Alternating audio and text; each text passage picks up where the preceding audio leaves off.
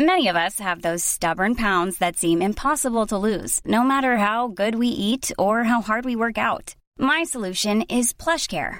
PlushCare is a leading telehealth provider with doctors who are there for you day and night to partner with you in your weight loss journey. They can prescribe FDA-approved weight loss medications like Wegovy and Zepbound for those who qualify. Plus, they accept most insurance plans. To get started, visit plushcare.com/weightloss. That's plushcare.com/weightloss. Hold up. What was that? Boring. No flavor. That was as bad as those leftovers you ate all week. Keke Palmer here. And it's time to say hello to something fresh and guilt-free. Hello Fresh. Jazz up dinner with pecan-crusted chicken or garlic butter shrimp scampi. Now that's music to my mouth. Hello Fresh. Let's get this dinner party started. Discover all the delicious possibilities at hellofresh.com. Quality sleep is essential. That's why the Sleep Number Smart Bed is designed for your ever-evolving sleep needs. Need a bed that's firmer or softer on either side? Helps you sleep at a comfortable temperature? Sleep Number Smart Beds let you individualize your comfort, so you sleep better together. J.D. Power ranks Sleep Number number 1 in customer satisfaction with mattresses purchased in-store. And now, save 50% on the Sleep Number Limited Edition Smart Bed for a limited time. For J.D. Power 2023 award information, visit jdpower.com/awards. Only at a Sleep Number store or sleepnumber.com.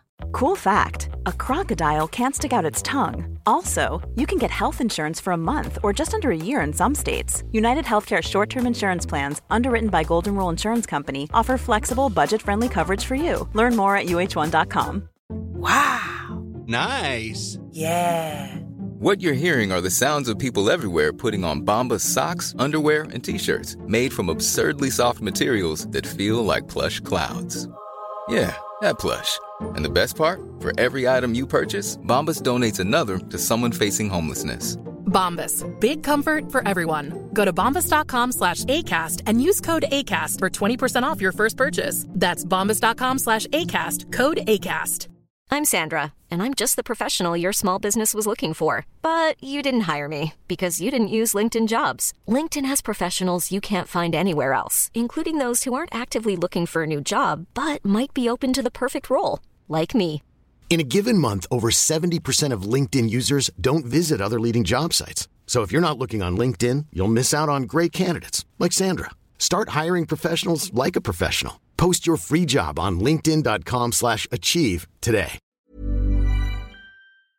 The following is a presentation of the Force Center podcast feed.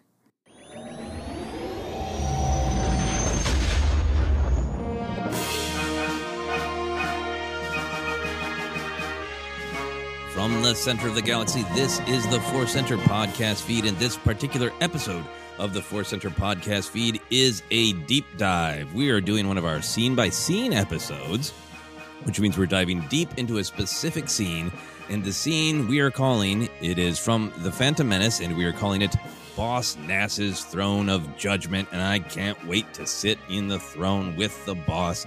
I'm Joseph Scrimshaw.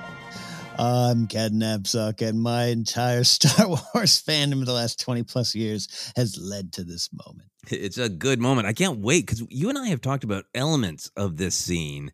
And I think we have talked a little bit about Boss Nass, but as I was writing up the notes, there's some things that I really don't know Ken's opinion on. This is going to be so great. I'm so excited. But before we get into all the Boss Nass deliciousness, we want to let you know that today's podcast is brought to you by Audible. Get a free audiobook download and 30-day free trial at audibletrial.com/forcecenter. Over 180,000 titles to choose from for your iPhone, Android, Kindle, or MP3 player.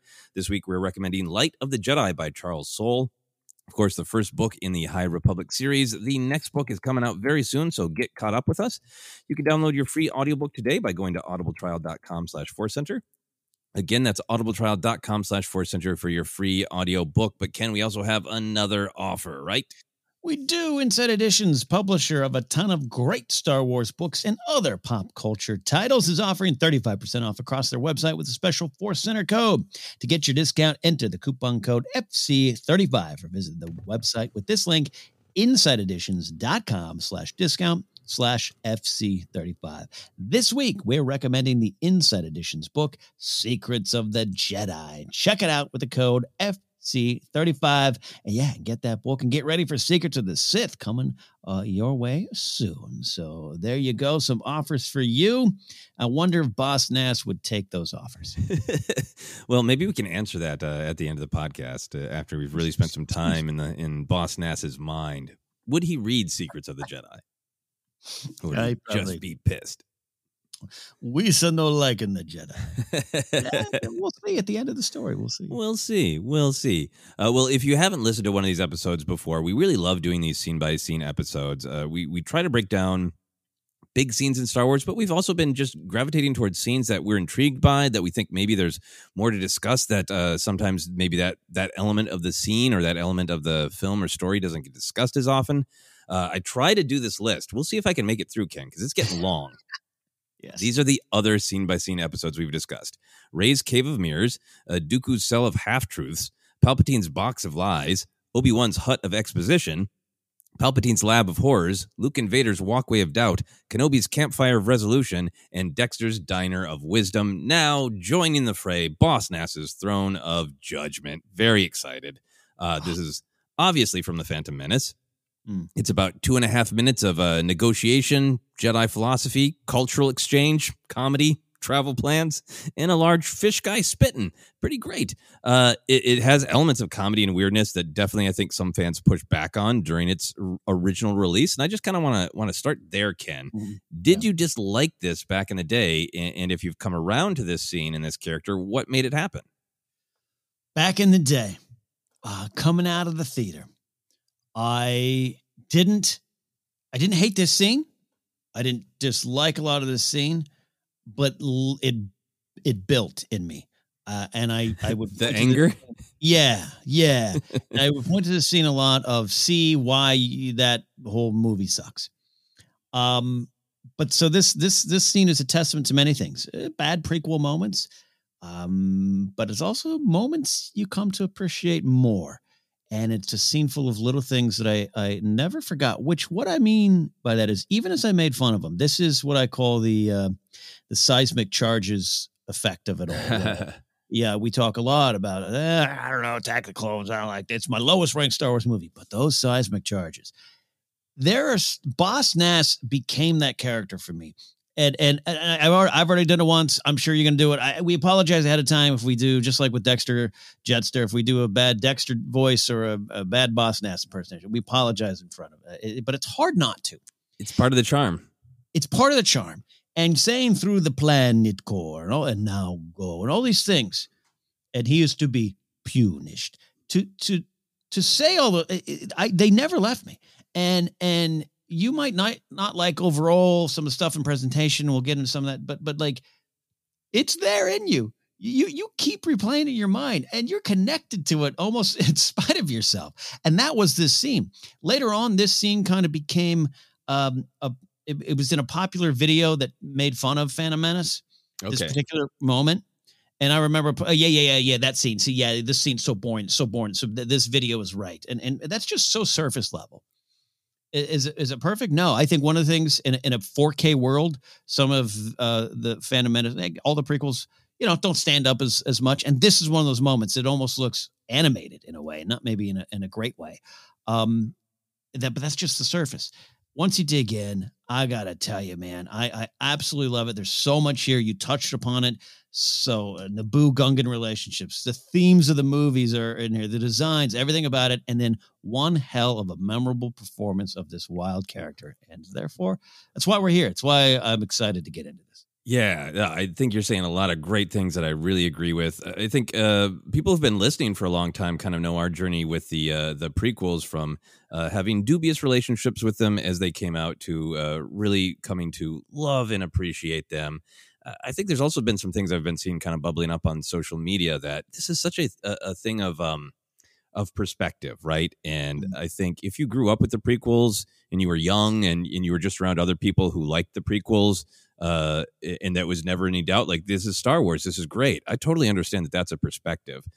Sometimes where we're coming at this conversation is we grew up in the original trilogy watching generation, And then I think a lot of our angst and pushback towards the prequels was it's different. It's not exactly what we were expecting. So that's what we're coming at this conversation from, of those initial reactions when you have some of the baggage of, but Star Wars should look like this, but it should feel like this. And then Lucas comes out and is like, look, I'm really playing. I'm expanding the canvas. In this scene, I think is really representative of some of that canvas expansion.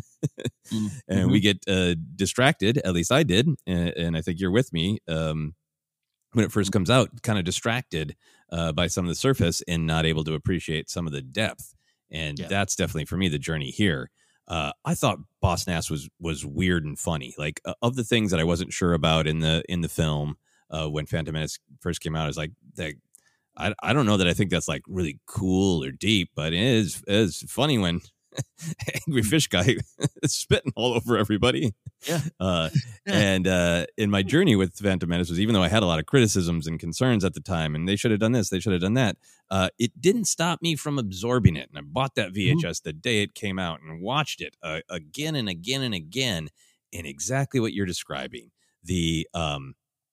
The spending time with something that you're initially like, I don't think that's great, but then you find yourself just saying Planet Core for no reason, just to yourself, because it's fun. And that's a part of how the kind of the surface level starts to grow on you, right? And then the big picture, what's the scene actually about, starts to really sink in. I remember the first viewing, I was really struck by the idea that a life debt crossed cultures, because that was one of the things that I knew, right? Of like, Chewbacca has a life debt with Han Solo. That's really cool. And the fact that another culture could have a life debt, and Qui-Gon's much more casual Jedi mind trickery. Those were the things that really engaged me when I was first absorbing Phantom Menace, because there were things that were in conversation with the Star Wars I knew before. So I think I was really intrigued by the life debt. I was really intrigued by the casual Jedi mind trick of like, I'm not even putting the energy into lifting my hand too far. It's just a quick Jedi mind wipe. But once I started spending more time with the Phantom Menace and the prequels in general, and really engaging with the prequels just as they are, dropping any baggage of expectation and just like, what is there? What is being communicated? I think I always understood the mechanics of what was happening in this scene of, this is building relationships. That's going to pay off later in the film. It's about helping each other. That's great. But the depth of that, the power of that, the intention of it, how it connects to so many other beats in this film, so many other moments in Star Wars, how just consistent and powerful the philosophy behind what is going on in this scene, that just, bloomed like a flower in my soul when I dropped all the baggage and engaged with the prequels as they are. Yes. Hands in the air. I'm saying preach on, sir, because what you could look at the way Lucas executed these films and made them, and hey, I made them for kids, and that could be some. We use that sometimes to be like, but don't forget, other people use it as, he did it. And here's the thing. When you really, really listen to some of the things going on in the Phantom Menace, and you go, if you take it take it as the truth from George of like, I wanted to do this again for a new generation in a different way and expand my own story. The stuff that's going on there, we've said it, the occupation of Naboo isn't as peaceful as you'd think. In fact, E.K. Johnston's second novel goes into some of the brutality in this occupation going on there. The idea, one of the reasons I just admire and look up to the character of Padme is, in this particular movie, a 14-year-old queen is going against a long-held, we don't know how long-held kind of view of segregation on her planet, and saying we cannot do that if we're going to survive. And Jar Jar is there saying we're proud warriors, and she realizes what she has to do, and all that comes out of this scene. And if you go back to it, and the more you learn and understand Qui-Gon, you get Obi-Wan in a lot of ways. He's just out there like, hey, you guys need to work together. Don't you see that?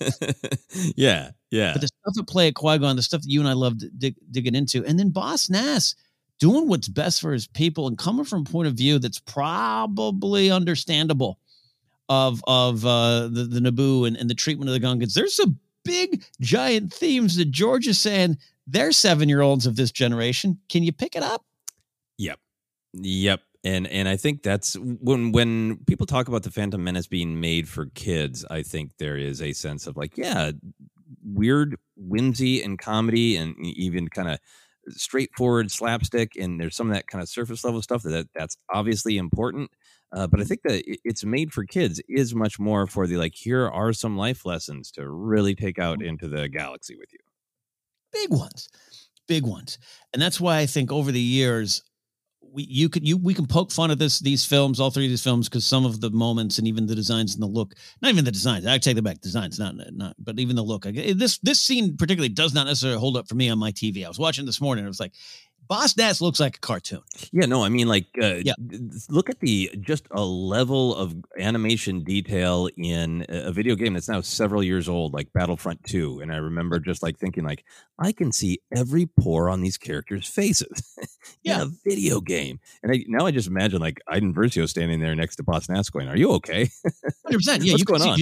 You see Janina Gavankar's acting decisions in a video game. Yeah, 100%. But that's why I get a little grumpy when you stop at the surface level stuff of the prequels. That's your choice. I'm not here to take that away from it, but this is a great example. So I come back to a great example of dig a little deeper.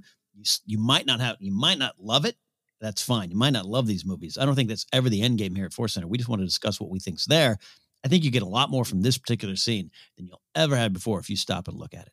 Yeah, I agree. And I think much like when we've been discussing the sequels and some of the strong opinions around them lately, art is subjective. And if you don't like things, that's great. I think sometimes what we really want to advocate for is there are really great, consistent, specific ideas here. And you know, we love to have people kind of embrace them and see them. And then they might go, yeah, I see that. Still don't like it. And that's fine. Our art is subjective, but we want to dig into those ideas and celebrate that they're there. Yeah. If you come to the table, you listen, you dig, and you're like, "This is still not the dinner for me." What can I say? And again, I'm not here to have us all eat the same dinner. That's right. That's right. Is pineapple on pizza good? It depends on your mouth. You decide. That's the answer. And I will fight for my right to enjoy that pizza. All right. I'd love to see Boss Nass eat a pineapple pizza. Anyway, let's get into this. So there's a lot going on in the scene, but Boss Nass is the boss of the scene. He is, of course, played by Brian Blessed. Are you a fan of his, and were you aware of him in a fan back in 99? I am. I highlight again our friend Jamie Stangroom's YouTube channel. Has got a great interview with him from a few years back. He is a character, to say the least, and has a lot of Boss Nass in him. It is great. Long career, obviously. I was a fan, but I wasn't immediately a fan. I just didn't know it yet. Like you said up top, Joseph, I quoted Boss Nass. I mimicked Brian Blessed as Boss Nass. I mocked his peace orb at the end of the movie. I still think it's kind of funny. I still think it's kind of funny. But then I did everything in my power to not admit that I love this character. I'm not crying. I'm kind of got the hiccups today. I apologize, folks. I did everything I could to be like, I don't. But again, the lines, it's charming. It is funny. I love the stuff. Then I love when he slaps Jar Jar on the back and as he's promoting into a Bombad General, he's kind of stumbling along, swaying along. I'm like, you know what? Here it is. I love Boss Nass. Love Boss Nass. Bombad General. Yeah. Brian Blessed is one of the things that I was really looking forward to because I knew him from that first series of Blackadder. In Flash Gordon with his famous dive yell that he does, but he's on a fairly significant to me episode of Doctor Who, King Yrcanos, I believe he plays. But he was just one of those like, how is it that you are doing like textbook overacting, screaming, but there's still just so much like charm and nuance within it. Like he is just one of those people who just like defies the rules of how it's supposed to be done, and it works because it's so honest. It's clearly flowing from this weird, wonderful, charming human being that is Brian Blessed. So I think I was excited to see what Brian Blessed was going to do because I knew he was in it, and I think I kind of was like, it made me probably more friendly to Boss Nass because it was like, I mean, that's it's a character for Star Wars, but it's also like It's sad. That's what Brian Blessed might be like if he was in Star Wars. 100%, 100%. Yeah. His, I'm even on his Twitter page right now. He's still very active, and he's got all caps. He's doing a great charity thing, Soundless for Nepal, in all caps. Gordon's alive, and so am I. This guy just he's a lot of things, and it all just poured wonderfully into Boss Nass. Yeah. Just scanning his Google entry, and there's a headline from a recent article in The Guardian saying, "I'm only noisy when I choose to be." I look forward to reading that. So Brian Blessed of it all is a big part of it for me, of enjoying Boss Nass and the performance. He is certainly a performer that was probably just like, "What do you want me to do, George? Cool, great, going for it, 130,000%. I'm going for it." What do you think of the design of Boss Nass? We talked a little bit about the CGI and how well Boss Nass has aged or not, but what do you think of just like the design of what he looks like? Yeah, that's what I wanted to clarify earlier. The design of Boss Nass is in keeping in line with what I feel the Phantom Menace specifically is, which is full of wonderful Star Wars designs. In a world where we've already had Jabba the Hutt, a squid as in charge of a calamari in charge of a rebel alliance. You and I and so many others grew up with hammerheads and pig faces and all these kind of things. He stands right up there with some of those great designs, if not even more functional in a way. It just makes sense. It's a great design. The costume is great. I would love to see a modern version of Rugor Nass. I really would. In some other does Kenobi go back and visit him in the series? I don't think that'll happen. But I would love to see a modern take on the design with modern technology, because then I think the design would really pop. Yeah, I agree, because I think the design is really good. I like that he is a different looking Gungan than Jar Jar and many other Gungans. So like you get that sense of just sort of a variety in diversity within Gungans. I like his kind of brown robe is one of the things that we'll talk about other moments, but there's some kind of connections between the aesthetics of the Gungan High Council and the Jedi, and the brown robe does that. But then he's got like kind of awesome shoulder armor if you really look at it, and then the weird pointy hat and the just powerful eyebrows, right? Oh yeah. That when I was looking at him, I think really close for this question, he sort of captures to me a little bit of just like the weird fantasy and fun of Star Wars, because I was just kind of looking at him. It's like, what Boss Nass is reminding me of something. What is it? And I was like, it's a lawn gnome. He's reminding me of a lawn gnome. He's got this energy. Like he's like a rogue lawn gnome that came to life and just started a new life underwater. Oh, I love that. I'll never see a lawn gnome the same way again. That one could be played by Brian Blessed. That would be great. Yeah. All right. Any other thoughts on the design of Boss Nass before we move on? No. I need more Boss Nass merch in my life, but I would love it. Yeah, and be tracking down a lot of Phantom Menace action figures, I think. Anyway, moving on here. We always like to review of what's going on before the scene and what's coming into the scene with the characters. So Qui-Gon Jinn and Obi-Wan Kenobi have discovered the Trade Federation is not just blocking Naboo from interacting with the rest of the galaxy. They are preparing a droid army to invade the planet. The Jedi have been gassed, shot at, and they're on a mission to warn the Naboo it's not their day. Jar Jar Binks has been banished for being clumsy, including blowing things up like a stove in a small submarine. So a very dangerous form of clumsy. And while evading a Trade Federation tank, Qui-Gon pushed Jar Jar out of the way, saving his life. Jar Jar offered to help the Jedi by taking them to the safety of his hidden home, Gunga City, or Oda Gunga. And because of his banishment, Jar Jar and the Jedi are immediately accosted by Captain Tarpals at this point, who takes them to see the bosses. So anything in there, I got a specific question, but I also just want to throw it open to you. Anything in there that you wanted to touch on?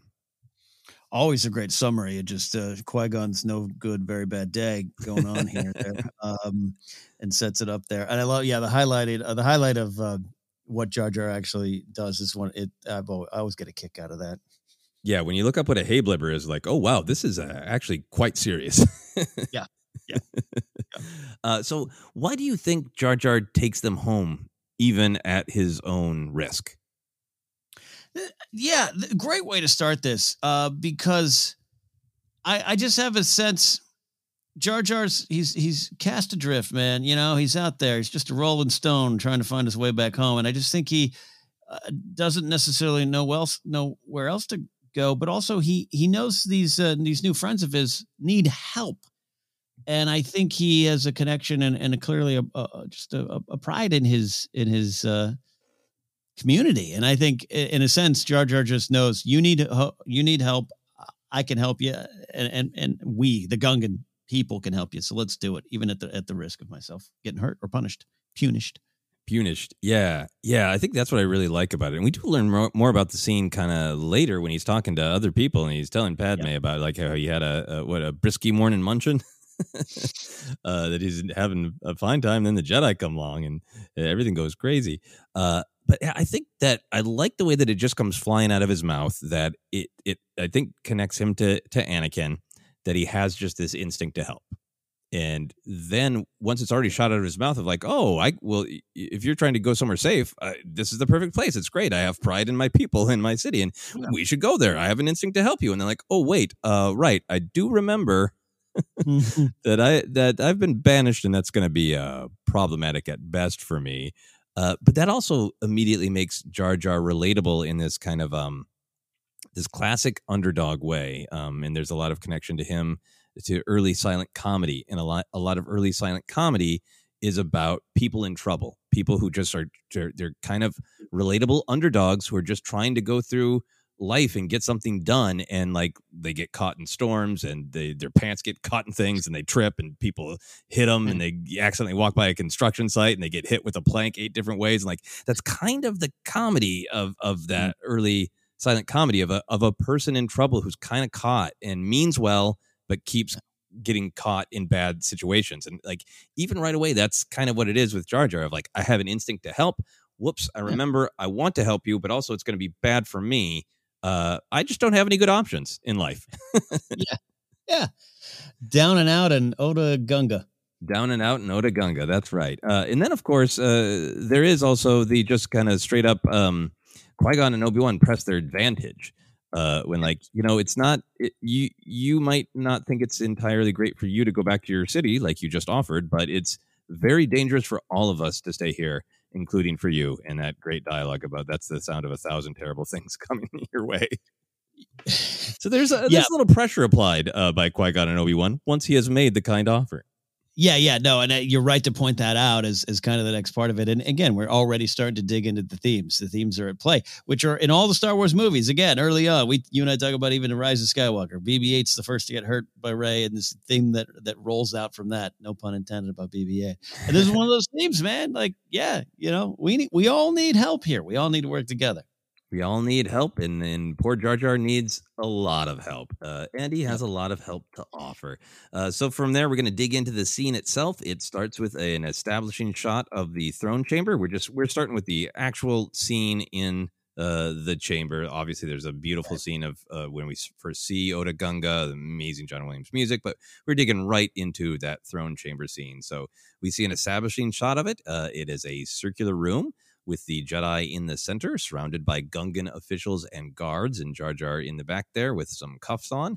It is very reminiscent of the Jedi Council chamber later in the film. It's not a full entire circle of leaders around them, but it is this circle of Gungans and authority, and then the Jedi in the middle presenting their case. Why do you think the designs are similar? What does that design tell us?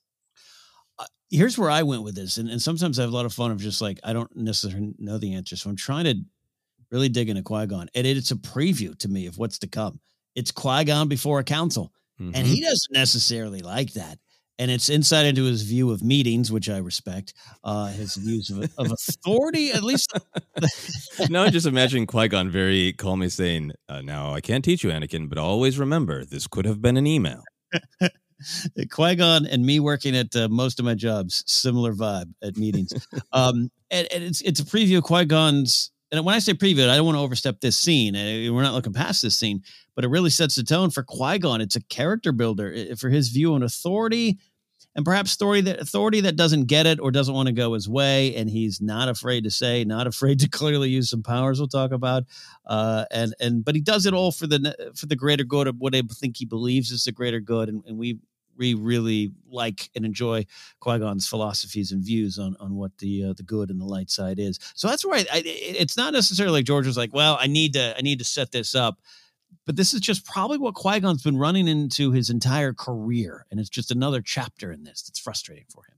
Yeah, no, I think we're really on the same page. I think one of the things that I've come to really love about Phantom Menace and its design, not only does it just expand the palette of what Star Wars can look like, and it's showing us a different world than we saw in the original trilogy. We are mostly spending times with leaders and beautiful, powerful places that are kept up and all that. But there's also just this absolutely recurring image of circles and rounded objects. There's a flow in it's, to me, it's just visually saying in a way that you can kind of just feel in your gut that there's problems. There's a Phantom Menace. There's conflict in this movie, but this is a time in the galaxy that had a little bit of harmony. All those rounded images reminds us of connections, the sort of natural circles of life, of events potentially repeating themselves. All that sort of imagery of circles and rounded objects is really powerful to me. And this is just yet another one of them. And it's in fact the entire image of Otoh Gunga, right? They live in these beautiful circular orbs, right? They absolutely do. And I want to kick this back to you here. And I'm not being cheeky with this question, because when you and I first met and we had our earlier discussions on Jedi Alliance, the prequels, this is one of the first points you ever said, you said that I remember thinking, hot damn knapsack, you missed that. You didn't pay attention to that. When was the first time that really sunk in? Was it the first screenings? You're so great with themes, man. You pull out these wonderful themes, and the themes are even in the designs, and that's not something George would overlook. When did you discover that? When did you hit into that? I think I started thinking about that a while after initially watching the film, because like I said, I was caught up in the surface of does it feel like Star Wars? Like the N1 is the new Naboo Starfighter is really different, feels really cool, but and Boss Nass is weird and fun, Brian Blessed, but does he look like Star Wars? Like I was so distracted by that stuff, and same. I think for me probably like late 2000s, when I'd watch them on DVD every once in a while, and I had long ago let go, like, is it good, is it bad, who cares? I'm drawn to it, and I rewatch this film, and I'll sit around and talk to people about, it should have been this, it should have been that, but I watch them and I enjoy them.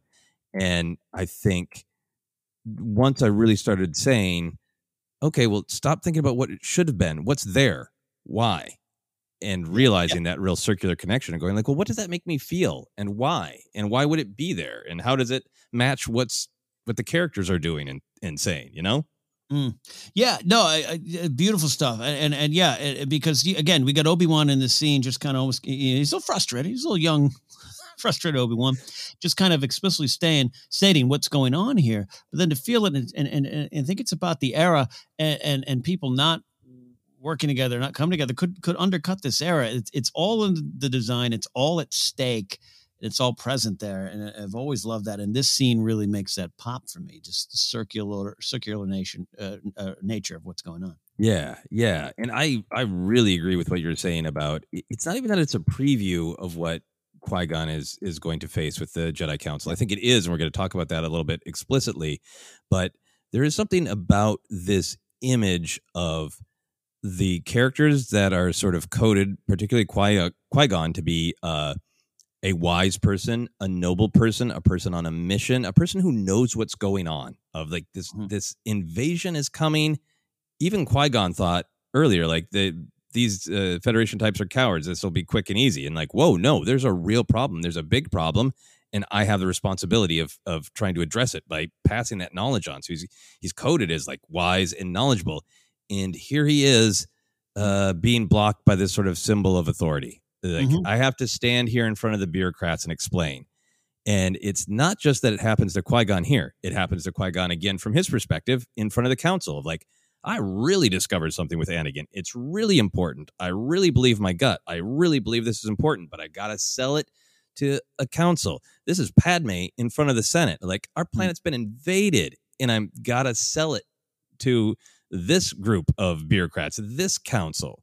Like, it's like all the sort of the circular symbolism is sort of like what should be, what can be, but often what's happening in it is rigidity. And I see it as like, that's Qui-Gon in front of the Gungan Council, Qui-Gon in front of the Jedi Council, Padme in front of the Senate. This is George Lucas in front of the Directors Guild. When they didn't want him to put the Irvin Kershner's credit at the end of the movie, because that's not the way it's done, you know?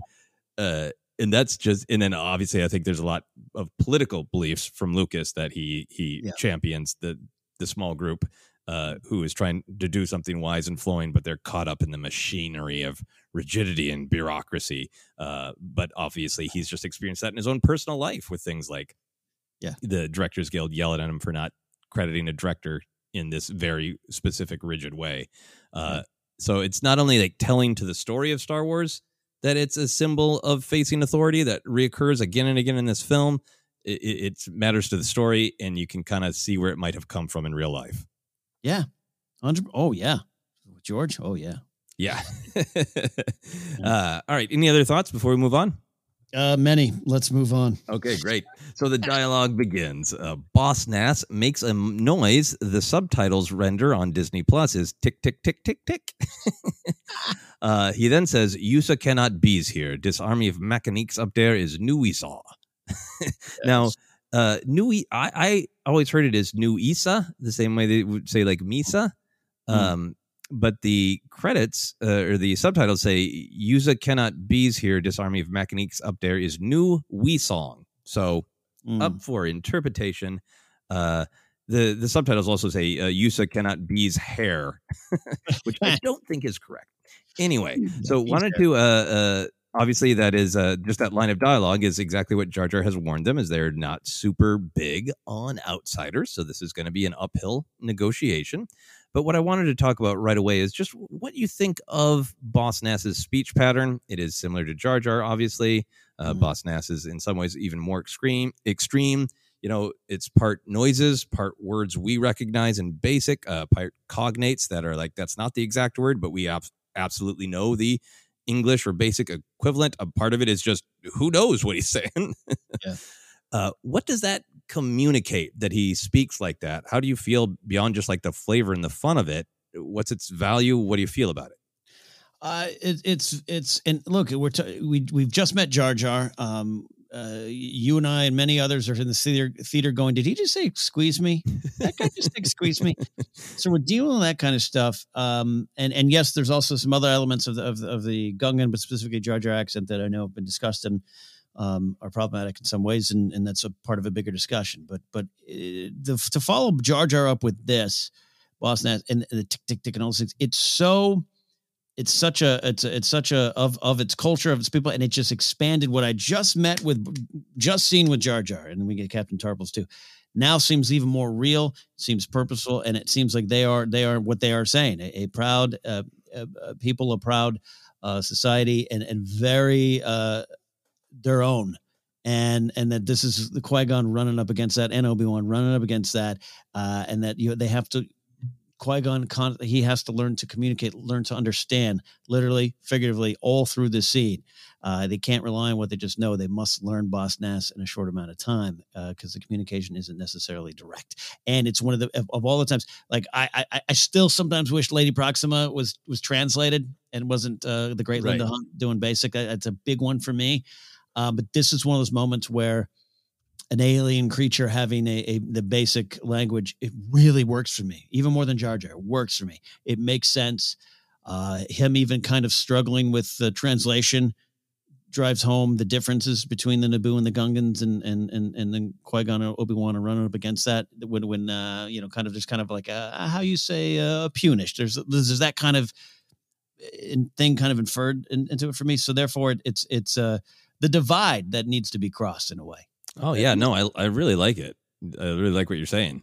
Yeah, I think there definitely is. There's a lot in Phantom Menace, but a lot with the Gungans and with Jar Jar that is absolutely worthy of discussion. A lot of those discussions have been had. I think there's a lot in Star Wars of, different groups, how are they coded to different real world groups in terms of their level of technology and their level of status, and what is being said, what is maybe accidentally sometimes being picked up from the pulp and adventure serial origins of Star Wars and being transferred. All that stuff is great and important stuff to acknowledge that those conversations are out there and to seek them out. But setting that aside from a moment, yeah, I really like that it has a relationship to Naboo, who speak Basic, but then there's also like clearly their own culture and norms. So you get like this sense of communities that maybe, a long time ago were in sync because they have commonalities, but they're not anymore and they've diverged, is one way I see it. I really like that it does make it feel different and unique and like it's its own culture. It's the promise of Star Wars of beings from 1,000 worlds, so it makes it feel like different and fantastic and fun, but without the subtitles, so it is still accessible to young kids. Yeah, which is something you have to be aware of, right? When you're putting this together. Yeah, absolutely.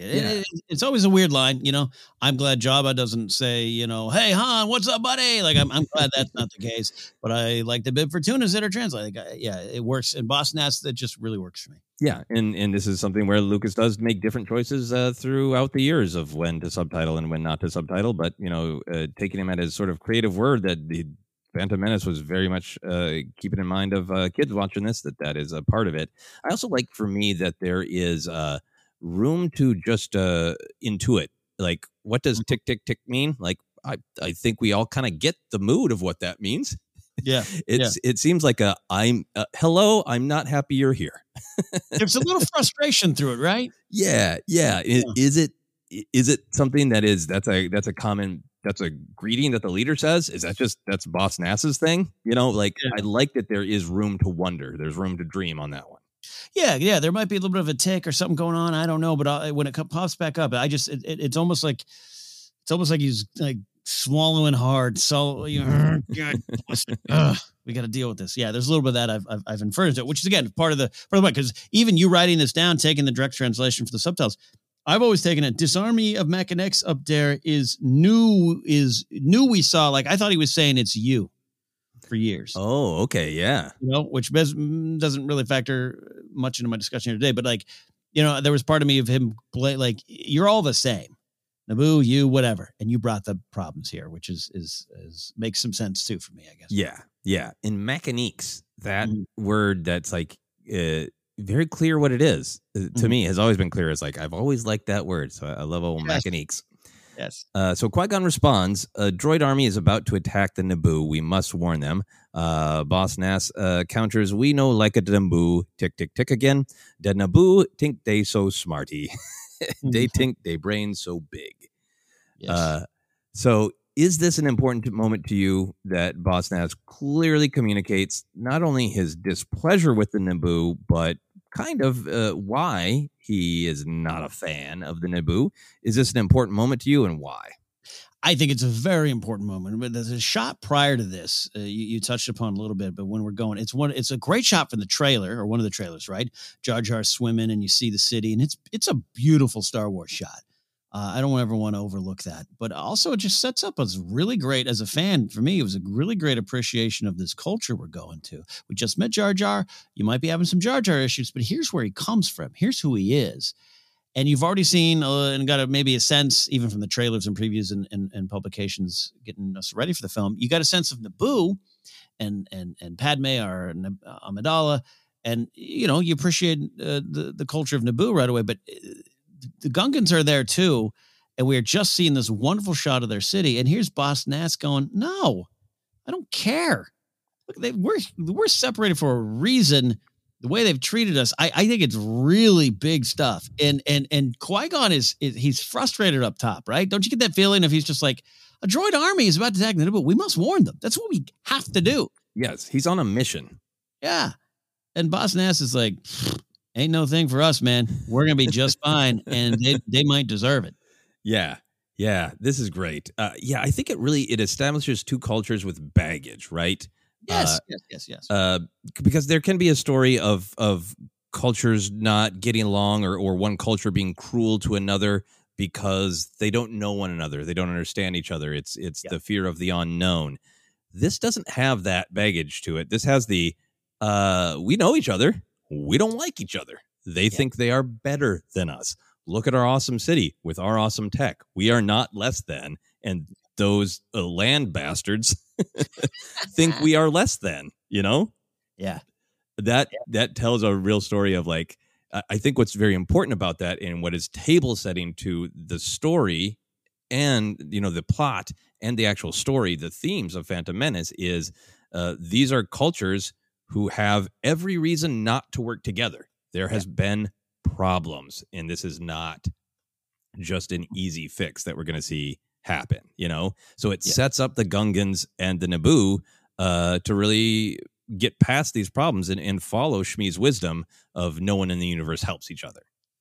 Right. Yeah. And it's a big moment later on. And we keep coming to that. I mean, maybe eventually we'll do scene by scene part 2 on this with the Jar Jar and Padme scene. When you said people going to die, can get mocked all to the ends of time. It's still an important scene because Padme realizes she cannot save her people until she sees her planet as one, right? It's pretty explicit. And whereas Boss Nass has a right to be upset, we don't know the exact history. We're not here to exactly translate it to real world situations and real world histories. It touches on that stuff, to be clear. But so we're talking about the Naboo and the Gungans right now. I also think Boss Nass might have been maybe a little bit wrong to isolate. We don't know the whole story there, but it's why it's important for the Queen to not just go, all right, guess what? Change of plans. We're all on the same team. She has to make amends for it. She has to acknowledge who they are.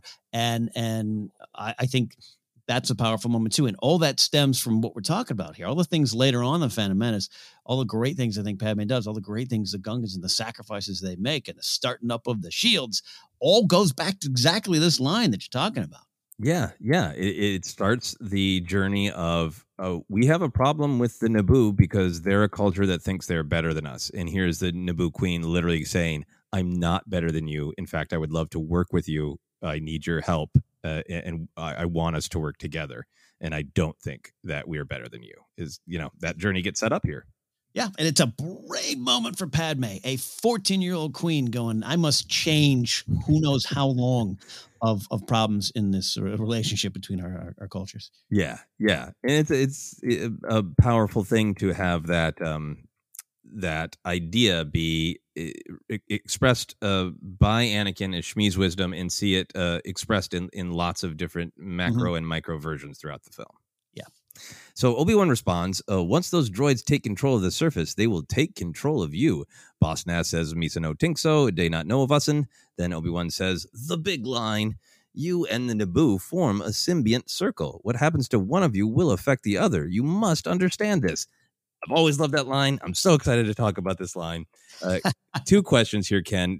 What's the importance of this idea that Obi-Wan is communicating it? And what does it tell us that Obi-Wan is the person saying it?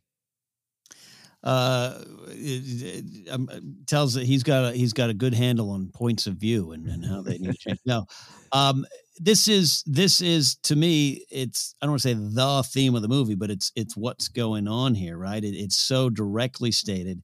It's what George is putting into this, and this carries all the way out. And I think you and I are of the opinion that this tracks all the way to the Battle of Exegol. Mm-hmm. More of us, Poe. There's more of us, Poe. You and I have talked a lot about that lately there. So that's why I think this scene this moment is very important. And again, I love there's a little bit of frustration in Qui-Gon and Obi-Wan, but now Obi-Wan's, he's got a little heat. He's got a little heat behind the line. You must understand this. Uh-huh.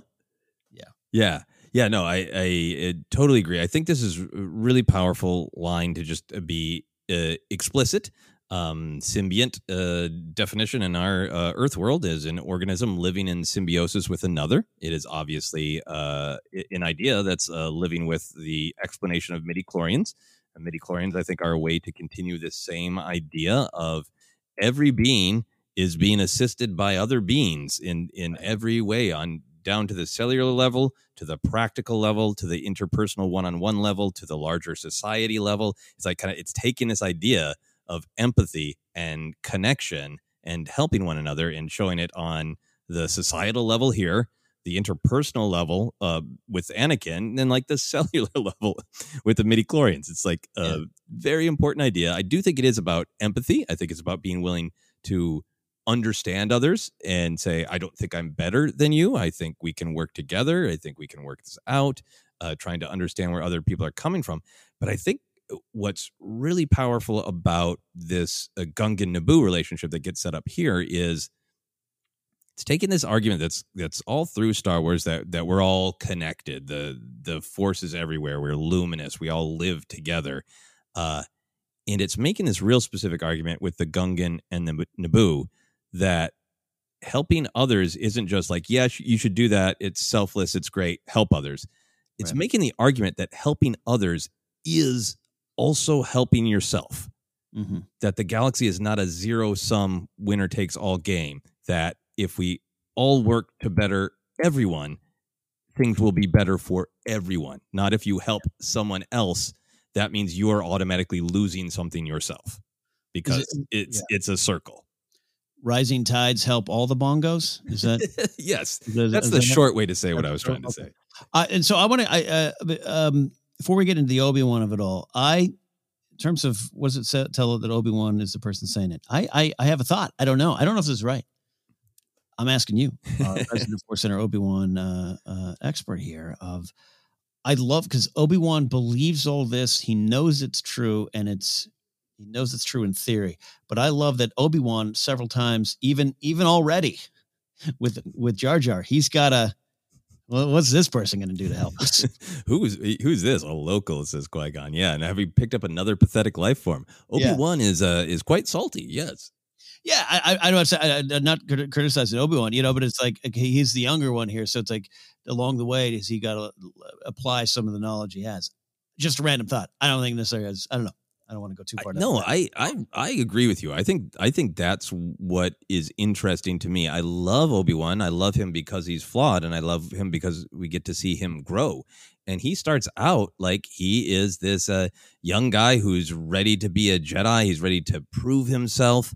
And what he's saying is, accurate to the philosophy of the Jedi. It is accurate to the actual functioning of societies in Obi-Wan's opinion. But it does come across as really just youthful and haughty. And it comes off to me as, I studied this in the Jedi Temple since I was 3.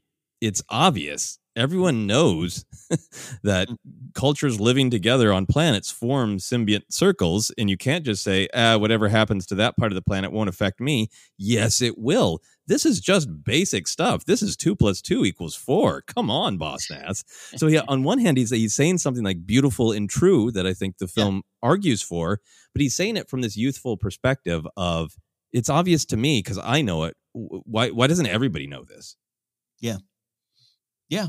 And then from there, how do you not just get them to know, but how do you work with them? Yeah, exactly. And that difference between I'll go to your baseball coaching, right? It's one thing to tell somebody; it's another thing to help them experience it themselves, so they learn and experience it. And I love that it's Obi-Wan just being like, "Come on, did you not read the homework?" Mm-hmm. Mm-hmm. Yeah. So Boss Nass is not buying what Obi-Wan's selling. He reiterates, we should know Karen about the Naboo. Qui-Gon changes the subject with a light little Jedi mind trick, waving his hand and saying, then speed us on our way. Boss Nass responds, we're going to speed you away. So what is your thought here? Qui-Gon, Obi-Wan's trying to kind of engage him in a, if not philosophical debate. Obi-Wan's trying to tell him philosophy that Boss Nass should agree with. It's clear he's not going to, because Boss Nass just reiterates that he doesn't like the Naboo, period. And so Qui-Gon changes the subject with a Jedi mind trick. What's the morality here? What are your Qui-Gon thoughts? Oh, man, we just did that Qui-Gon episode, and we know him using the mind trick later on with Watto. People have opinions on it. Yeah, we understand in some text, Watto had some weighted dice, and all that to me goes to what I said a little bit earlier of Qui-Gon aiming towards the greater good for your Hot Fuzz fans. It is this idea that he knows, all caps knows, Boss Nass is a dead end right now. Could they deal with it some other time? Do they need to deal with it? As far as he knows, he just needs to get to his next part of the mission, right? He doesn't understand it. He doesn't know Anakin's coming down the pipeline yet. He doesn't know any of that. But Qui-Gon's tied into going towards the light, as we know. And if there's a dead end, I think he's going to do things for the greater good. You were saying some George Lucas stuff earlier. I don't have time to look up the specific story, but do you remember the tale? And I'm sure I'm paraphrasing a lot of a long time ago. George wanted to build some low income housing, and folks in the neighborhood maybe a little bit too high, mighty, and snooty for it. And so George just started like doing it, like buying land and doing it, and I'm summarizing a story that I kind of remember in the back of my mind. I think there's a little bit of George in a way, just going, all right. This is for the greater good. You're not on board? Awesome. Mind trick. Get us on our way. It's my interpretation. Speed us on our way. Yeah. Yes. Boy. You know, I think a lot of us have probably found ourselves in meetings or in front of a council. Like, we've been given an assignment to fix a problem, and then you're not getting anywhere. Well, then just speed me on my way and let me try to take care of the problem. I think that's absolutely what's going on here. I think it's a great difference between Qui-Gon and Obi-Wan, where Obi-Wan's like, well, let me engage you on this sort of a philosophical debate and try to get you to see it, from what Obi-Wan thinks in that moment is the right way. And Qui-Gon's like, yeah. No, we're not going to change his mind right now. Yeah. We have something to do. I have stood in front of rigid authority that I need to get past in order to help people immediately. Those droids are coming. I need to save people by warning the Naboo about the attack. I don't have the time to try to change the mind of rigid authority right now. I think that's what's going on. And he knows he can. He can't, I would love to see he and Mace and Yoda get into a mind trick battle later on. It's not going to happen there. He knows, but even what does he do up there? Like, you can't train Anakin. All right, cool. Hey, so I'm going to train Anakin. Yeah, like, great. Then speed us on our way. Yeah. I'm going to start using that one in day-to-day life. You want to do it that way? I have valid concerns. Speed us on our way. All right. So Qui-Gon gets practical with another Jedi mind trick wave, as he says, we could use a transport. And Boss Nass says, we give use una bongo. Jar Jar in handcuffs is alarmed, saying, Boss Nass finishes by saying in a massively menacing voice, the speediest way to Naboo is going through the planet core. And then getting as low as possible. Now go. Yes. Excellent. Is this Boss Nass's best line, Ken? I think there's some other great lines that even follow. The Punish one, I just love the take on that one. This is the one, and back Maude Garrett and I could make each other laugh instantly just doing the same Planet Core on and off air. So I'm just real partial to this line. I love it, but it's like Nass saying, he may have had a little mind trick on him, but I think Nass is playing the game. We're in a chess game now. Okay, we've entered the chess game. Yeah, we have entered the great game now, and I think he's probably like I think the mind trick worked away. I'm not saying Nass was like Wadu, like that doesn't work on me, but I think a little bit of there, but he doesn't care. Nass, this is his way. He's using speed us on our way in his own way. Get out of here. Take what you. Obviously, he literally means go through the planet core. But are you saying that in Gungan society, this is kind of a way to say, well, then F off? Like, all right, you know what? Then just go through the planet core. You're not supposed to be here. You want me to make peace with these people who don't like us, don't value us. You want me to put my culture, my people, my army in danger. And all it takes. It's that movie, was it a Boy's Life? Like, he owes me $20. You'll never see him again. The $20 is the cost to get him out of your life. Una bongo is the cost to get these two interlopers out of his life for good. Yes. And going through the planet core is kind of like that. You need to get, just head the planet course real quick. Just take the road. You'll die on the way. Just don't worry about that. And that's to me why Jar Jar is like, he's starting to realize that the setup is going, and I that's the way I interpret the scene. It might just be mine. And Qui-Gon's like, great, whether he's fully aware it's a trap or not, I don't think he cares at this point. And I think that's why I love this line. There's a lot in that, and it's just a fun line. And then it's the buck stop. Get out of here now. Go. Conversation over. Yeah, conversation over for sure, and we'll dive a little bit more into that Jedi mind trick because I want to pick your brain a little bit. I'm very curious about the effect level of the Jedi mind trick in your mind. But yeah, the spirit of it is very clear. Of I've said what I've had to say. You got to go now, and the way you're going's not going to be fun, buddy. Yeah. So it's the delivery of Planet Core, and I think I've always been like, this is a weird fish guy. Now he reminds me of a lawn gnome, and suddenly he's speaking like a vampire. That line has always had like a vampire vibe to me. Yes. And I don't know why, but I love it. I expect Dracula to turn to the screen and say Planet Core. I also just love it because the Phantom Menace has its mind on all of these big themes in its philosophy of empathy and connection and helping one another. Rising tides lift all bongos, as you said. But it's also like very much attached to that spirit of adventure serial and what adventure is next in the Planet Core, and the underlining of the utter doom, right, is such a big part of this of like, hey, this is a conversation, but guess what, everybody? Another, adventure serial challenge is coming up in just a moment. The Planet Core is not a happy place. It's going to be real exciting when those Jedi go through. Oh, man, it's such a 50s sci-fi thing, right? We got to go through the Planet Core? What? Yeah, and it's also just one of those places where Star Wars is like, science, not our concern. Yeah. TIE fighters make noises in space. This planet's core is water. Good. That's the way it is. Enjoy Star Wars. There it is. And he speeds them on their way. Qui-Gon says, thank you for your help. We leave in peace, with a little bow. And with that, we are going to leave in peace for a moment. We're going to take a short break, and we will be back to finish our discussion of Boss Nass's Throne of Judgment.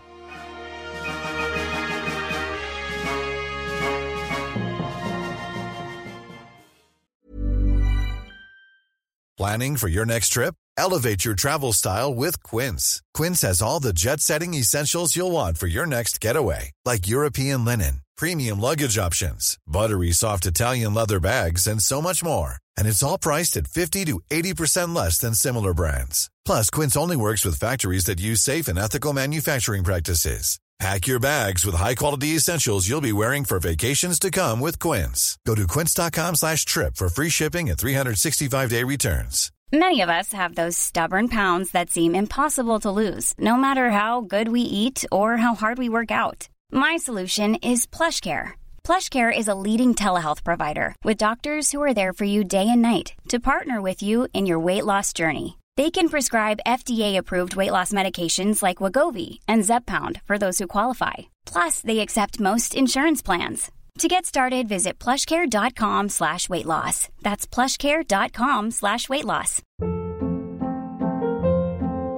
Hold up. What was that? Boring. No flavor. That was as bad as those leftovers you ate all week. Keke Palmer here, and it's time to say hello to something fresh and guilt-free. HelloFresh. Jazz up dinner with pecan-crusted chicken or garlic butter shrimp scampi. Now that's music to my mouth. HelloFresh. Let's get this dinner party started. Discover all the delicious possibilities at HelloFresh.com. I'm Sandra, and I'm just the professional your small business was looking for. But you didn't hire me because you didn't use LinkedIn Jobs. LinkedIn has professionals you can't find anywhere else, including those who aren't actively looking for a new job, but might be open to the perfect role, like me. In a given month, over 70% of LinkedIn users don't visit other leading job sites. So if you're not looking on LinkedIn, you'll miss out on great candidates like Sandra. Start hiring professionals like a professional. Post your free job on linkedin.com/achieve today. Hi, I'm Daniel, founder of Pretty Litter. Did you know cats tend to hide symptoms of sickness and pain? I learned this the hard way after losing my cat, Gingy. So I created Pretty Litter, a health monitoring litter that helps detect early signs of illness by changing colors, saving you money and potentially your cat's life. Pretty Litter is veterinarian developed, and it's the easiest way to keep tabs on your fur baby's health right at home. Go to prettylitter.com and use code ACAST for 20% off your first order and a free cat toy. Terms and conditions apply. See site for details. Millions of people have lost weight with personalized plans from Noom. Like Evan, who can't stand salads and still lost 50 pounds. Salads generally for most people are the easy button, right? For me, that wasn't an option. I never really was a salad guy. That's just not who I am. But Noom worked for me. Get your personalized plan today at Noom.com.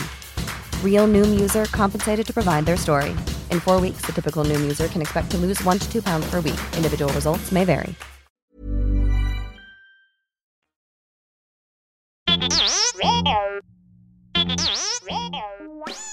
Hey, Force Center friends, make sure you're keeping up to date on all the great content from Jennifer Landa.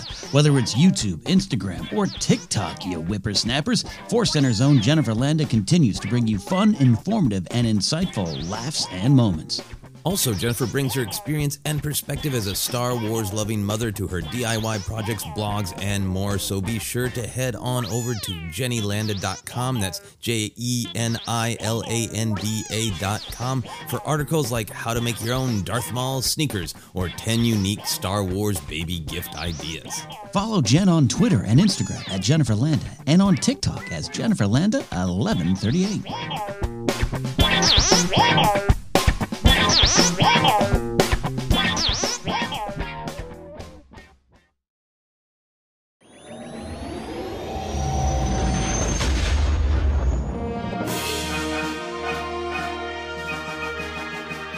And we are back into Boss Nass's Throne of Judgment.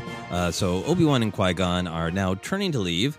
Obi-Wan asks, Master, what's a bongo? Qui-Gon answers, a transport, I hope. Very Jedi, very going with the flow.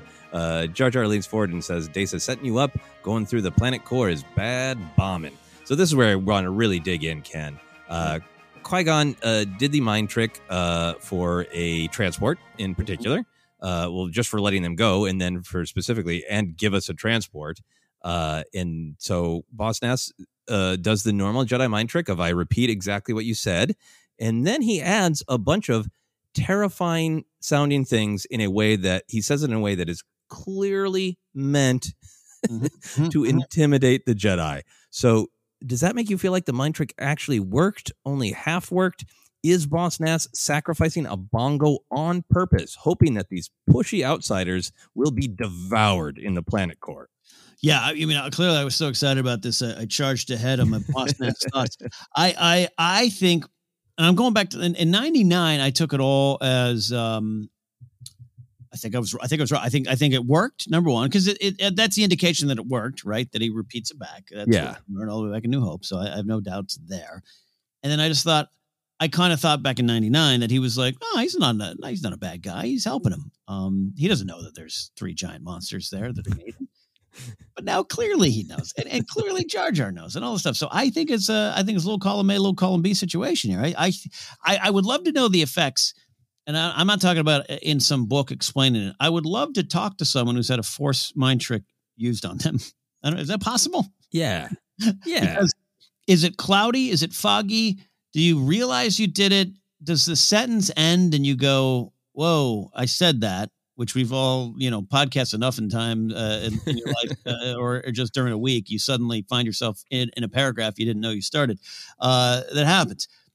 And does he emerge or is he palpatining a little bit where sometimes the plan goes awry, but then you adjust and you're like, oh, okay, they want a bongo. Oh, that's perfect. Send him to the planet core. I don't know the answer. I think that, from my interpretation, that's what happens. He falls for it, but then he's like, all right, all things considered, that's a good idea. Yeah. I think for me, it seems like the Gungans are aware of the Force, and maybe Boss Nass is aware of Jedi. Maybe he's interacted with them before, and they've been around a long time. Maybe he's a little bit aware of mind tricks. I think it works, but I don't think it fully works. Like there seems to be levels to Jedi mind tricks, which makes sense to me, right? Of like there's a just reach in, as we see like in the sequel, of like in just invasively take what you want, right? There's kind of that real that impression that Rey did a real strong one on those 2 First Order troops, where they're like not just saying the thing that she wants them to believe, but they're like yes anding it and saying like, and it's great that you're here, right? There's something about Qui-Gon's that's just like, I really don't have time for a pushback, so I'm kind of going to say what I mean, and I'm just going to give it a little extra push. With the mind trick. And I like the idea that it's like, Boss Nass feels compelled, like, I'm going to give you a transport, but I'm also going to send you the most dangerous way, and I'm glad. And I tend to believe Jar Jar that NASA is setting him up, 100%. It's funny. You made me think that moment in Rise of Skywalker. There's a couple moments with Rey, right? But I love that Poe and Finn have that little beat of like, did she do that to us? It's a fair question to ask, which puts the power of mind control, the morality of it does rest on the shoulders of those using it. It's a big thing, right? And I know we've seen some of that in the High Republic of the early days of kind of using that in a way. Yeah, and different names for it to wrestle with the level of morality. Yeah, absolutely. But it definitely does seem like when Boss Nass says Planet Core, he is entirely aware that he is sending them somewhere dangerous, or else he should really reconsider how he says Planet Core. One or the other. It's true. So after this warning from Jar Jar that they are being set up and that going through the Planet Core is bad bombing, Jar Jar asks for help, saying, any help here would be hot, showing his shackles. Qui-Gon turns, and Obi-Wan's not thrilled seeing that Qui-Gon is turning to engage. Obi-Wan says, Master, we are short on time. Qui-Gon responds, we'll need a navigator to get us through the planet's core. This Gungan may be of help. So what's the importance of this moment for you? What's the significance that Qui-Gon is turning to get help from someone, and the significance that so much of this scene is really starting to echo Qui-Gon's relationship with Anakin later in the film? Yeah, I mean, you almost feel like Qui-Gon also, he says, we'll need a navigator to get us to the planet's core. This Gungan may be of help. You see, Obi-Wan, we're all a symbiotic circle. It's a little bit of that. Again, I'm not here to, we're not here to hammer on Obi-Wan and his shortcomings. He's one of the greatest characters, but this is an early version of him. He's learning the lessons and he's seeing it in play. And I think Qui-Gon's got a handle of that. And I think it's very important. It's just, again, setting up the theme of Qui-Gon's going to be open to this stuff. I think other Jedi would not, maybe even Obi-Wan himself, if it's just him running into the Skywalker family on Mos Espa, like, would he have been open to even the possibility of connecting with all living beings in the galaxy and seeing their purpose and seeing their worth? It's a pretty big thing. And it's a big thing. It's what you want out of the Jedi, right? You would think. And all living things have a part to play in the story. And Qui-Gon's very aware of that. And it starts here. Is it a little tit for tat? Is it a little bit of like, I'll help you, you help me? Yeah, that's fine. But that's the point a little bit here. All rising tides and bongos. And exactly. Yeah, no, I think it is just a great demonstration of Qui-Gon having empathy and not in this like, I now want to be Jar Jar's best friend. He still seems annoyed by Jar Jar. He very much so. Yeah, very much so. This guy's clumsy, loud. He definitely reacts to everything with fear. That is not Qui-Gon's thing. He's got a lot of important stuff to do. So it almost makes the empathy even more powerful to me of like, Qui-Gon does seem annoyed by Jar Jar and does have concerns about Jar Jar, but it is such an animating belief, it seems, from Qui-Gon that everyone's equal in the Force, anyone can have value. And on the surface, Jar Jar it does not seem super valuable. He seems, in fact, maybe a lot to handle and maybe that he would cause problems, the way Obi-Wan is kind of seeing him. But Qui-Gon is just so enmeshed in, like, see, everyone is having value, Yeah. And that picture of Jar Jar that then really extends to the Gungans, which then translates to the Ewoks, which then translates to the sort of chain of empathy and kindness, and everyone has value that's so important in Rise of Skywalker. It's just a really important moment of, this person, Jar Jar, we found ourselves together. We're already in this cycle of helping one another. He got in my way. I saved him, and then he helped us by bringing us to this city, and now he needs help, and maybe if I help him here, he'll be able to help us again. It's just really this commitment to empathy. We're all connected. Everyone has value. Let's help each other. Yeah, and I love that it's not easy for Qui-Gon in a way, right? Even their meeting was such a boom, get out of the way. And that if Qui-Gon's tuned into the Force and they're like, he's got it. He's still helping us. It's still important. There's something going on here. I can't ignore it. And he looks like he was prepared to leave him there. Right. I mean, but then realizing, wait, something's happening. Something's calling. And I love that it's not easy. Qui-Gon's not, hey, my new best bud. I love hanging out with you. And how that reflects how a little lesson again for Obi-Wan, only because this is Padawan Kenobi that we're talking about here. We know at the end of the day, he's not super thrilled with the Anakin thing, right? He's doing it, and that's a little bit of their relationship, Obi-Wan and Qui-Gon's relationship. We know it's strained at times, but we don't really learn that till way later on in 1989. We're just taking it as face value. So I like that it's not practice what you preach, and it's not always easy.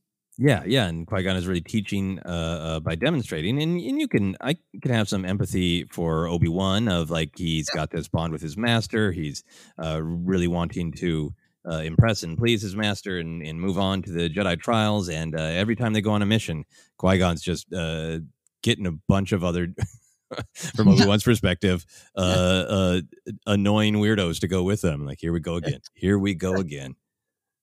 Yeah. It's fascinating. The Padawan Kenobi is an interesting character for a lot of reasons. Absolutely. And then what I like is, unless it happens off screen, Jar Jar is mostly distracting and annoying on the actual trip through the planet core. And they, in fact, even have a debate about like, the Force is going to help us through, and and just maxi big the Force. So I like that. Qui-Gon's like, he might help us with the navigation. Yeah, not really, but he's a creature under my care. He's a person under my care. Yeah, he has value. He's formed this debt with this bond with me. We'll play this out, and he of course ends up having massive value in changing everything because he brings Padme and the Gungans together. Yeah. So Qui-Gon, making these decisions, returns to the speaking circle, back to the Authority, and asks, what is to become of Jar Jar Binks here? Boss Nass says, hissin to be punished, and a big, nasty smile. It's not a good smile. It is not a good smile. That is he is the Gungan who stole Christmas right there, right? He is. So good. Watching this morning over a cup of coffee, and I was like, he is happy. Punished. A nice word for what they're about to do with Jar Jar. Jar Jar hangs his head and groans. Oh. So we've talked about a lot of nice things about how this film is for children. It teaches wonderful values of empathy and connection. What awful thing is going to happen to Jar Jar? What are we talking about here? I don't want to make light of it. I mean, I think there's some physical pain involved. I think there's imprisonment. I don't know. I've been watching Oceans 11, 12, and 13 recently. I've just been on a kick with those Soderbergh remakes, the remake of Ocean 11. And I just think of Terry Benedict, of just like, oh, he doesn't just get you. He gets your family. He'll bankrupt your cousin's mattress business. Like, I'm just like, Boss Nass to me, it's I don't know. I'm also thinking of Alec Baldwin in The Cooler. Like, what are you doing behind the closed doors? Tarples, turn off the cameras. I don't think it's good. And I think it's not just physical. I do think there's some incarceration, some stripping of family rights or inherited. There's something going on with Jar Jar. It's bad. It's bad stuff. Yeah. It is certainly portrayed as not great. I'm extrapolating. I'm doing some headcanon here.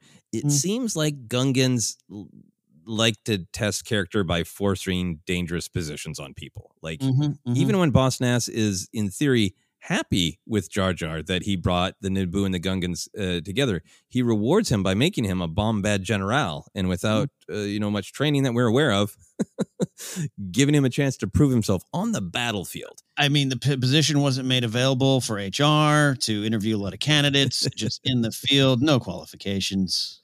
And if that's Boss Nass rewarding Jar Jar, what is he going to do when he's punishing Jar Jar, right? Like, I wonder, to me, it's like, my headcanon is like, there are many dangerous things that are needed to maintain the beautiful city of Otoh Gunga, that there's like, go down and fix this exposed wire in the water. Why don't you do that, Jar Jar? Like that they just give him dangerous tasks. And maybe if he accomplishes them without, horrific injury, then he will slowly work his way back into society. But it's not going to be good. Yeah, whatever the Gungan equivalent of Spice Mines of Kessel type of punishments, going on here, could be it. I don't know.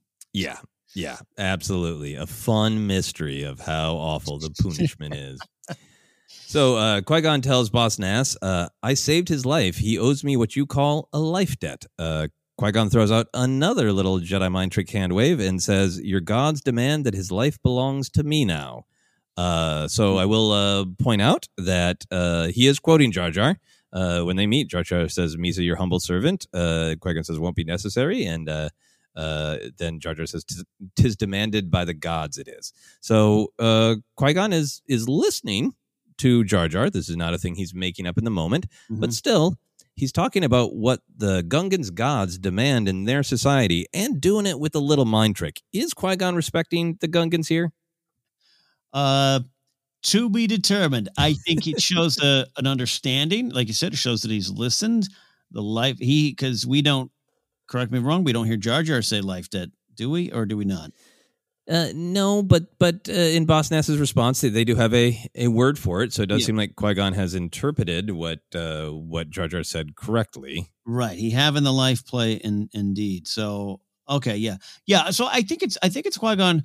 He's not trying to overpower him, subtle force trick maybe aside. We can talk about that, but he's trying to show an understanding. He's trying to show respect, but again, speed me on my way, man. Like, come on. If you want to fight the Mechanics, someone's going to have to. Yeah, the Mechanics are coming. I got to go. I got to warn the Naboo. I don't think they're so smarty. I don't think their brains are that big. I need to warn them. Yeah, absolutely. Yeah, I mean, I think it really is it's such a weird mix because he's helping Jar Jar, listening to the fact that, he's going to be punished, and respecting that Jar Jar said, "Hey, this is the deal in my culture. You saved my life. I owe you."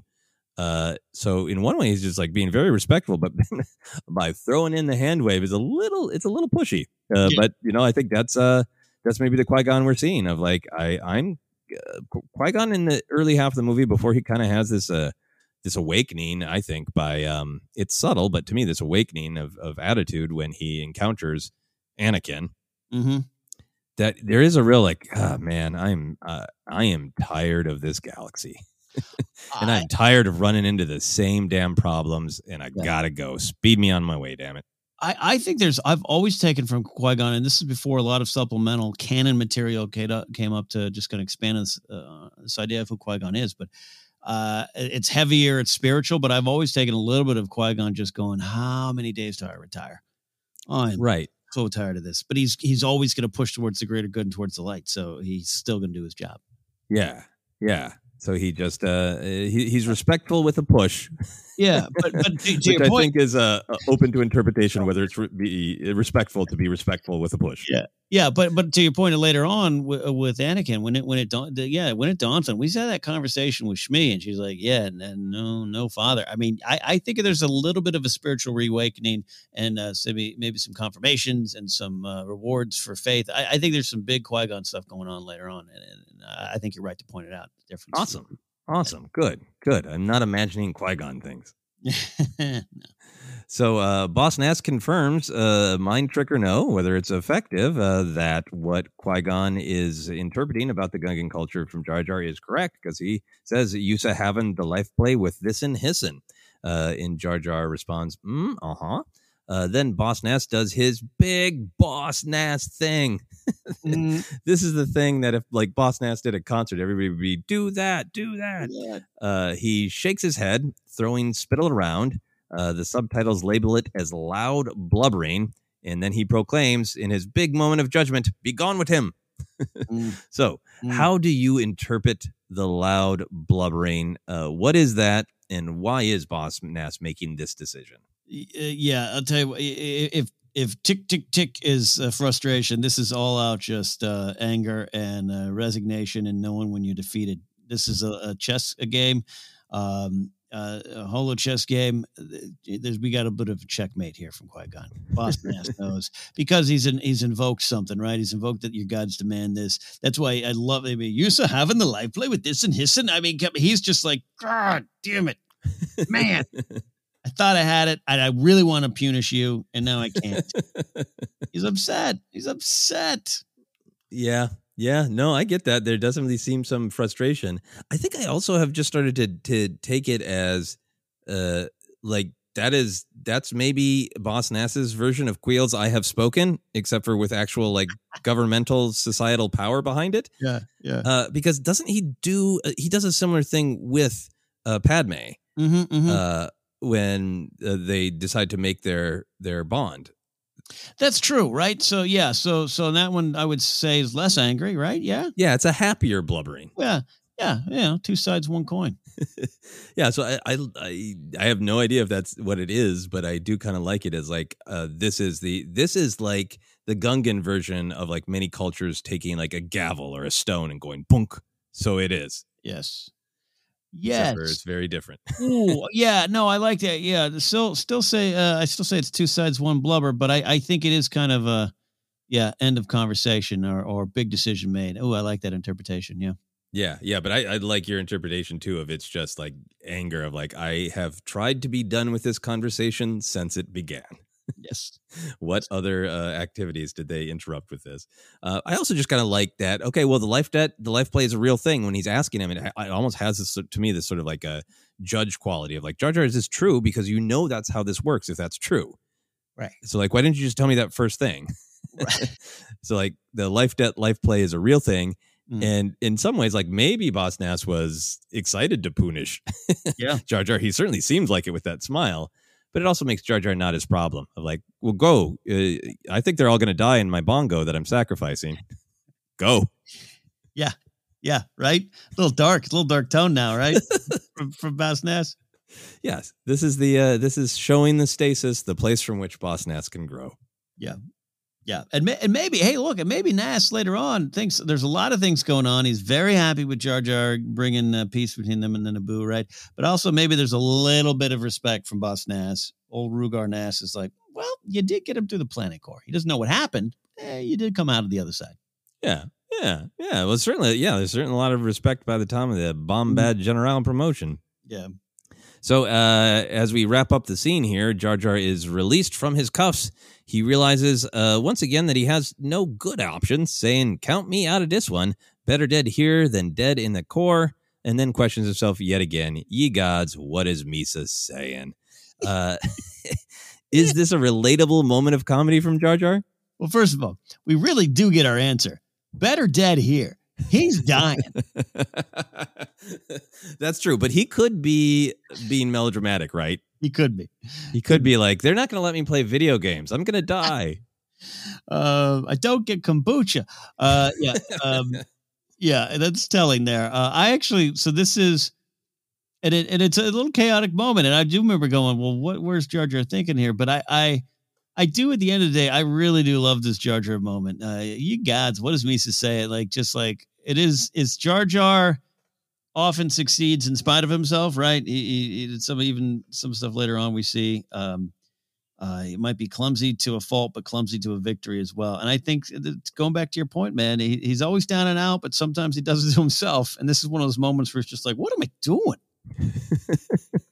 God, and we've all had those moments. Yes. You know, of two handfuls into ding dongs going, what am I doing? No wonder I'm gaining weight. Like, what am I doing?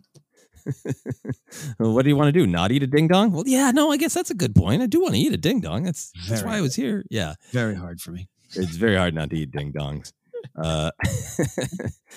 Yeah, I think it feels to me like when he offered help at the beginning, it's like, oh, yeah, I'll take you to my city. Wait, no, that's a terrible idea. Oh, now they're reminding me that a terrible thing is going to happen to me if I stay here. And it just paints Jar Jar as like, okay, well, let me think through my options. Okay. Yeah. 2 to 3 terrible options always. Great. So, and in some ways, it's a little bit relatable of that. Like, yeah, look, life is challenging, and sometimes you have your pick of 2 scary options, but you got to choose your path. Like, I think it's a comedy moment. I think it's meant as comedy, but in terms of the general sort of oeuvre of Jar Jar, he panics, and it's this funny comedy thing.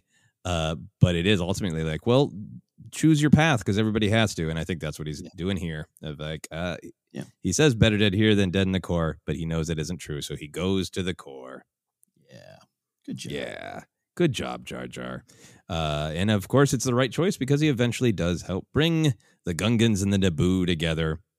So that's it for the scene itself. I have a couple of conclusion questions, Ken. Mm-hmm. What do you think Boss Nass and his council talk about when Jar Jar and the Jedi leave? I think we don't really know the council too well, and maybe there's some EU or supplemental material with names and ranks and whatnots. But I think there's a little bit of more blubbering. I think Nass is really upset. Said he's lost Jar Jar, a little bit of that. But I think there might one point might be I'd love to think that there's a serious discussion at some point about what is happening and what is the threat and what are they saying? What these Jedi are saying true on any level? And then that resonates with Nass at some point. I think he's a good leader. I think he's a proud leader, and I think he does what he does for the betterment of his people. But I would love to see that council. I don't know if he's surrounded by a bunch of yes Gungans, but I would love to see someone be like, okay, but Jar Jar's gone. Tarpals, we'll talk about that. But what are we going to do about that? Because they are up there, and we feel as though they're not going to find us. But is that true? I'd love to see if that conversation happened. Yeah. I think that I get this picture. This is just total headcanon that Boss Nass is kind of, even though he's like, come on, we got stuff to do. You're outsiders. You shouldn't be here. You keep turning around and have another question. Just, be gone with you. That he kind of can't let it go. I like the picture that he's just like, can you believe the ego on that Jedi? Did you hear that? Did you hear that young one who tried to society explain to me about how things work? Did you hear that? God, they're pompous, just like the Naboo. And then they're like two other Gungan High Council members who are like kind of whispering of like, we need to get him back on track. This is the mechaniques is actually a problem. Yeah, absolutely. Yeah. Maybe they discuss the bongo budget of like, can we really afford a bongo? But yeah, I mean, I think this is one of the great things of Phantom Menace that there are kind of these big story details that are just like thrown out in dialogue, right? Of that the Trade Federation, once they do have the Naboo locked down, they're looking for those rumored underwater villages, right? And then they find them, but the Gungans have fled. So there is also the possibility that, Boss Nass is saying, God, pompous Jedi. And then the rest of the council is like, yeah, but should we look into this? Yeah. Should we send some scouts? Should we take this seriously? Oh, damn, this is serious, Yeah, look, and where we find them in the sacred place a little bit later on, it's weird to me. It reminds me a lot of the stuff at play in Two Towers with King Theoden. If people are familiar with the movie versions, I'm talking specifically here, but just this idea of, where is Gondor in our time of need? If they light the beacons, are you going to answer? No, we're going to take care of ourselves because they don't care about us. And Nass kind of probably has that vibe. They run away, not unlike the people of Rohan going to Helm's Deep. It's in their tradition. It's where they go. It's where they go to hide and save themselves. And to find them there, for them to not go back, they don't go back to the city. Jar Jar knows where we go when we get into trouble. They're in trouble. And Nass probably is like, we're going to fight to the end. We are a proud people. We got a grand army, but I think you find him in that spot. And Padme is lighting the beacons of Gondor. She's just finding the right way to present it and the right way to say, enough line. That's my decoy. This is me. And I'm bound before you because I'm sorry. Sorry for everything that's gone on here. But we need your help. And I think Nass has that moment of realization for himself. I think it's credit for him because he could have been like, no, be gone with you. But he now I know we definitely need you and we can work together. Gondar calls, Rohan will answer. That is some great Lord of the Rings center to connect it. Yeah, and I love what you're saying of Padme does do this great diplomacy and this great honesty. But the Gungans do have their backs up against the wall in the sacred place. They know they're in trouble in that moment. And to give some credit, maybe some growth to Kenobi does not raise his hand and go, hey, remember that stuff I was saying about the symbiont circle and what happens to them will affect you too? Yeah. Funny meeting you here in the sacred place, Boss Nass, says Obi-Wan Kenobi. He doesn't know, which is good for him. Yes. So you mentioned this, do you want Boss Nass to appear in future Star Wars storytelling? Like, this is an easy one to joke about because he is such a sort of outrageous character with, in our opinion, slightly outdated CGI. So he can be a character that you go to for jokes, right? But do you seriously want him to appear anywhere else? I really do. How and why and the amount can be up for debate. I want it to be more than a passing reference of Boss Rugar Nass died and was replaced by this next. We got a little bit of that, right? There's more bosses on the way. Was Boss Leone, right? Boss Leone in the Clone Wars, yeah. Yeah. So there's more to tell there. One example, the reason I'd be excited to, we mentioned talking about TV show or live action or something like that, and just a better version of the tech behind him. But I'm thinking of Poggle the Lesser, and when Poggle the Lesser pops back in a Catalyst, and you have some great scenes with Krennic, who kind of comes off as this Hans Landa kind of guy in the Catalyst novel at times. It was a great use of Poggle the Lesser, the great use of going, hey, remember that click guy that you maybe made fun of in college or something? Here he is again, and it works. And we learn a little bit more of the Geonosian culture and everything.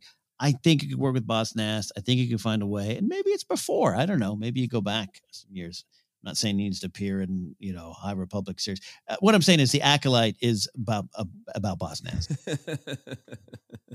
Yes, absolutely. Boss Nass and Mother Talzin knew one another for sure. Not that the Acolyte is about the Night Sisters. It's just what everybody seems to feel. Anyway. Don't need to get into the Acolyte. We will eventually, and I'm looking forward to that show. But yeah, I think so. We know that he is not the ruler during the Clone Wars because we meet a new boss during the Clone Wars animated series. But we know that Boss Nass is around because he attends Padme's funeral in Revenge of the Sith. Yeah. So I think there's a part of me that's idea that maybe he's getting up there in Gungan years, and I really, really want more storytelling on and about Naboo during the Imperial reign.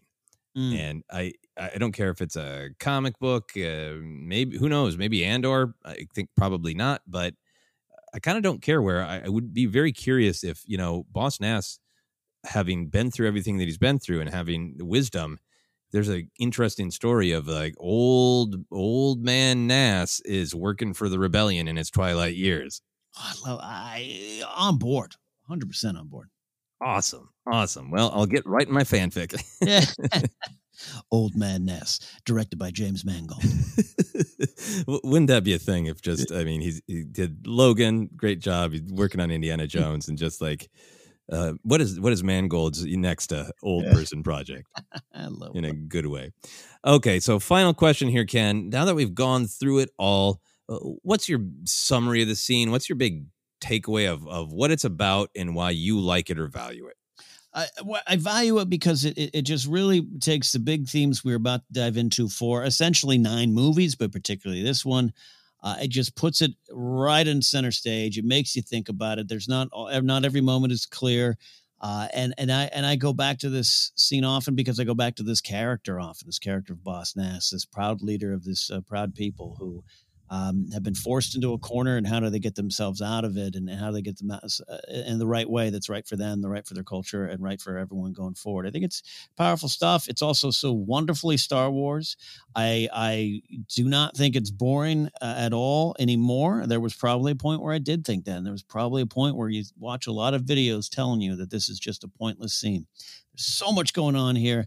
We were talking about what to do, and I think you just kind of suggested this one, and it was like, absolutely, it's an important scene to the building block of this franchise.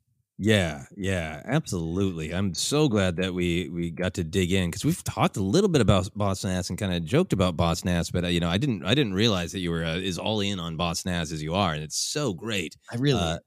Yeah, and there's so much going on in this scene. I think the way Boss Nass is presented, it's weird and fun. It's the great side of fantasy, of just there's an element of comedy and weirdness and flavor that is absolutely strong enough for people to be saying Planet Core in a weird voice years later and celebrating that moment. It's a great picture of how the Jedi conduct themselves in the galaxy, like these specific Jedi, but just watching Jedi interact in the galaxy. And I enjoyed that even back in the day, because we didn't really get to see that. We got to see Luke become a Jedi and a little bit of how he conducted himself as a Jedi in Return of the Jedi. But going back to, this is those glorious days when the Jedi Knights were everywhere, and this is an example of how they interact with different parts of the galaxy in this scene. And then I think most importantly, it is laying the foundation of these great ideas about empathy, connection, the importance of helping others, and that helping others is also helping yourself. And I think it's presented in a way that is very clear, but I don't think it's super naive because it's showing all these moments of conflict between the Gungans and the Naboo. It's hinting at the depth of it. It's hinting at, Obi-Wan still has a lot to learn. It's making you question, like, understand where Qui-Gon's coming from. Did he need to do that mind trick? How is Jar Jar being punished? There's lots of plenty of room for darkness and ambiguity as we have experienced. But the big picture idea that's being communicated is, even in this dark, complex, weird galaxy, we just have to try to go toward light and life, go toward helping each other and finding connection and believing that we're all connected. And I think that's what ultimately is really powerful to me about this scene. Absolutely. Well said indeed. And yes, a lot of passion for Boss Nass. A lot of passion for the little fun corners of Star Wars that we love just spending time with. Yeah, exactly. So we will be spending even more time in even more corners, all of our general deep dive discussions, but also doing some more of these scene by scenes. It's fun to do we've done some of like the big scenes, right? But it's fun also to dig into some of these scenes that have a mixture of weird and fun and comedy and silliness and controversy and depth, and just really finding out what's there. So that is it for our deep dive. Ken, do you want to let people know where they can find us? Absolutely, we'll do that. We are on Twitter at Force Center Pod. We're on Instagram and YouTube as well. Facebook page is Force Center Podcast. We're available on a lot of different platforms, including Anchor, iHeartRadio, Apple Podcasts, Google Podcasts, Stitcher, TuneIn, Amazon Music, and Spotify. Merch is available at tpublic.com/user/Force Center. Patreon.com/Force Center is where you can support us directly. And you can follow me at Cat Napzok, or go to my website, catnapzok.com, or check out the GPA.fun over there. Me, Josh, Mark, Riley, and more, having fun at the Good People Association. And for you, Joseph? Yeah, you can find me on Twitter, Instagram, TikTok is at Joseph Scrimshaw, and you can check out my website, josephscrimshaw.com, for all my other comedy adventures, my other podcast, Obsessed, comedy albums, future live shows, all kinds of stuff like that. But for now, for myself, for Ken, for Boss Nass and his fun, strange little hat, this has been Force Center.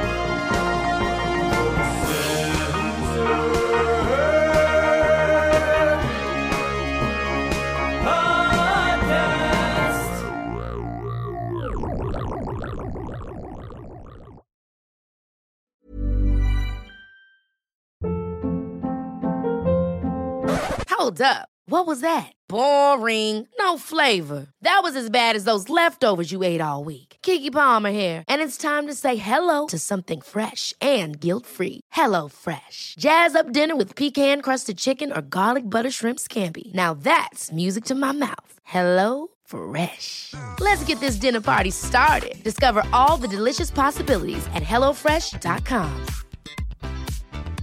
Hi, I'm Daniel, founder of Pretty Litter. Did you know cats tend to hide symptoms of sickness and pain? I learned this the hard way after losing my cat, Gingy. So I created Pretty Litter, a health monitoring litter that helps detect early signs of illness by changing colors, saving you money and potentially your cat's life. Pretty Litter is veterinarian developed, and it's the easiest way to keep tabs on your fur baby's health right at home. Go to prettylitter.com and use code ACAST for 20% off your first order and a free cat toy. Terms and conditions apply. See site for details.